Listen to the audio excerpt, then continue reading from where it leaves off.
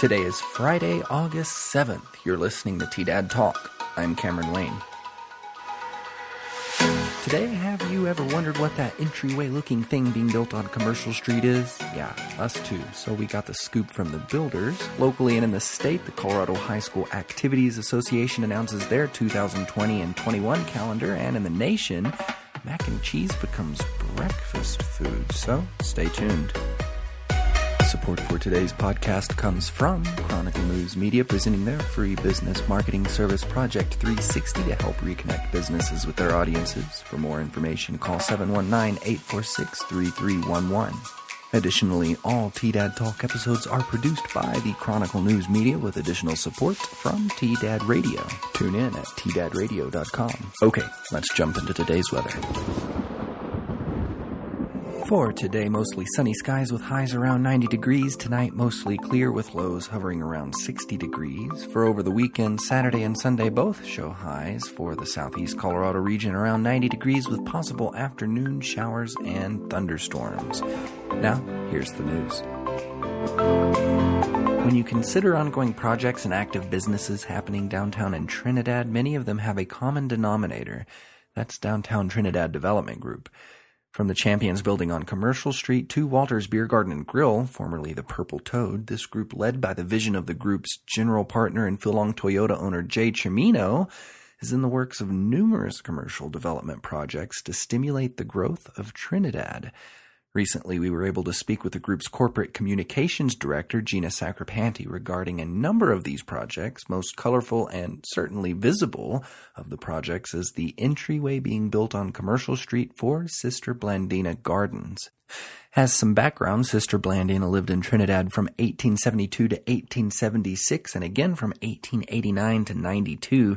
She was instrumental in Trinidad's transition from the lawlessness of the Wild West as well as the founding of School District No. 1 in the state of Colorado.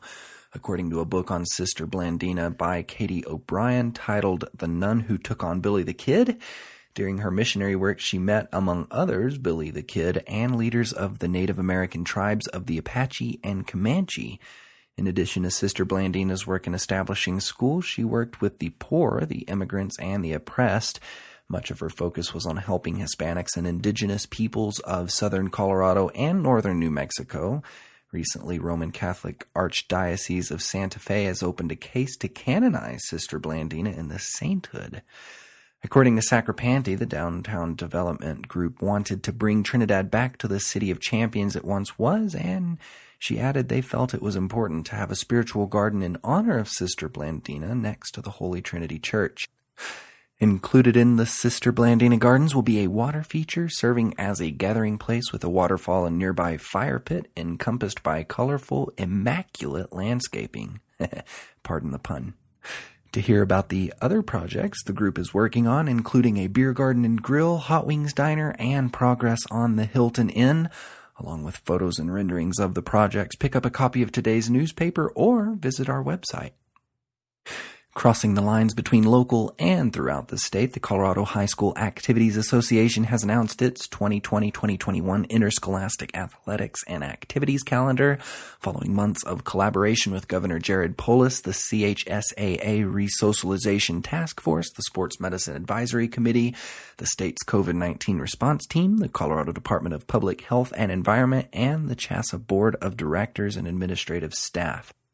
Note that the resumption of all activities and athletics are subject to change based upon any changes to national, state, or local guidelines.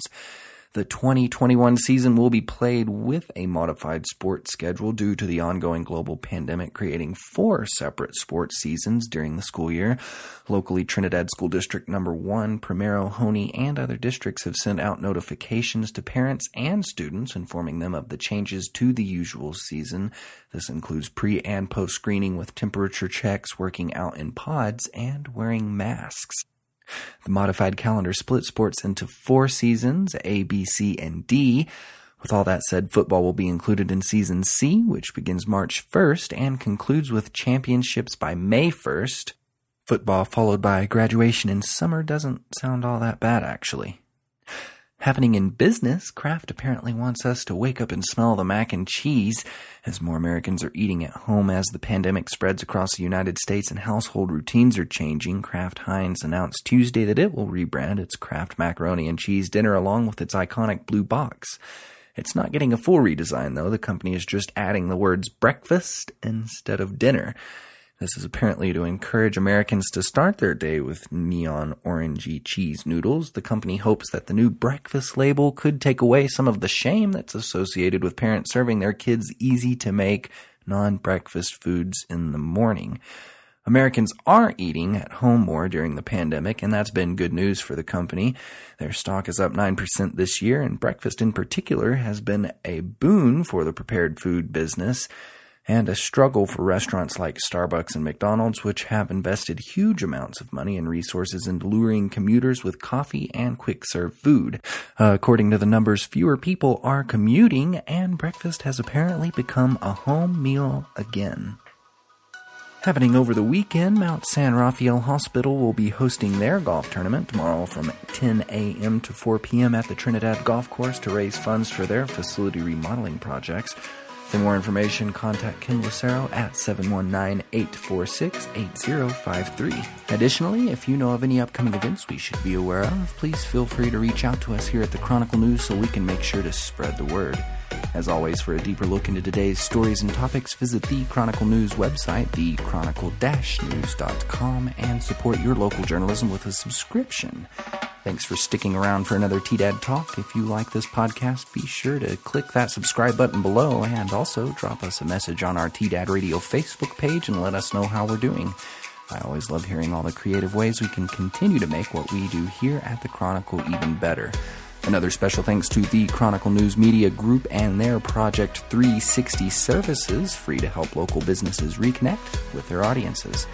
This is Cameron Wayne. Have a great day. This is Chronicle News Media.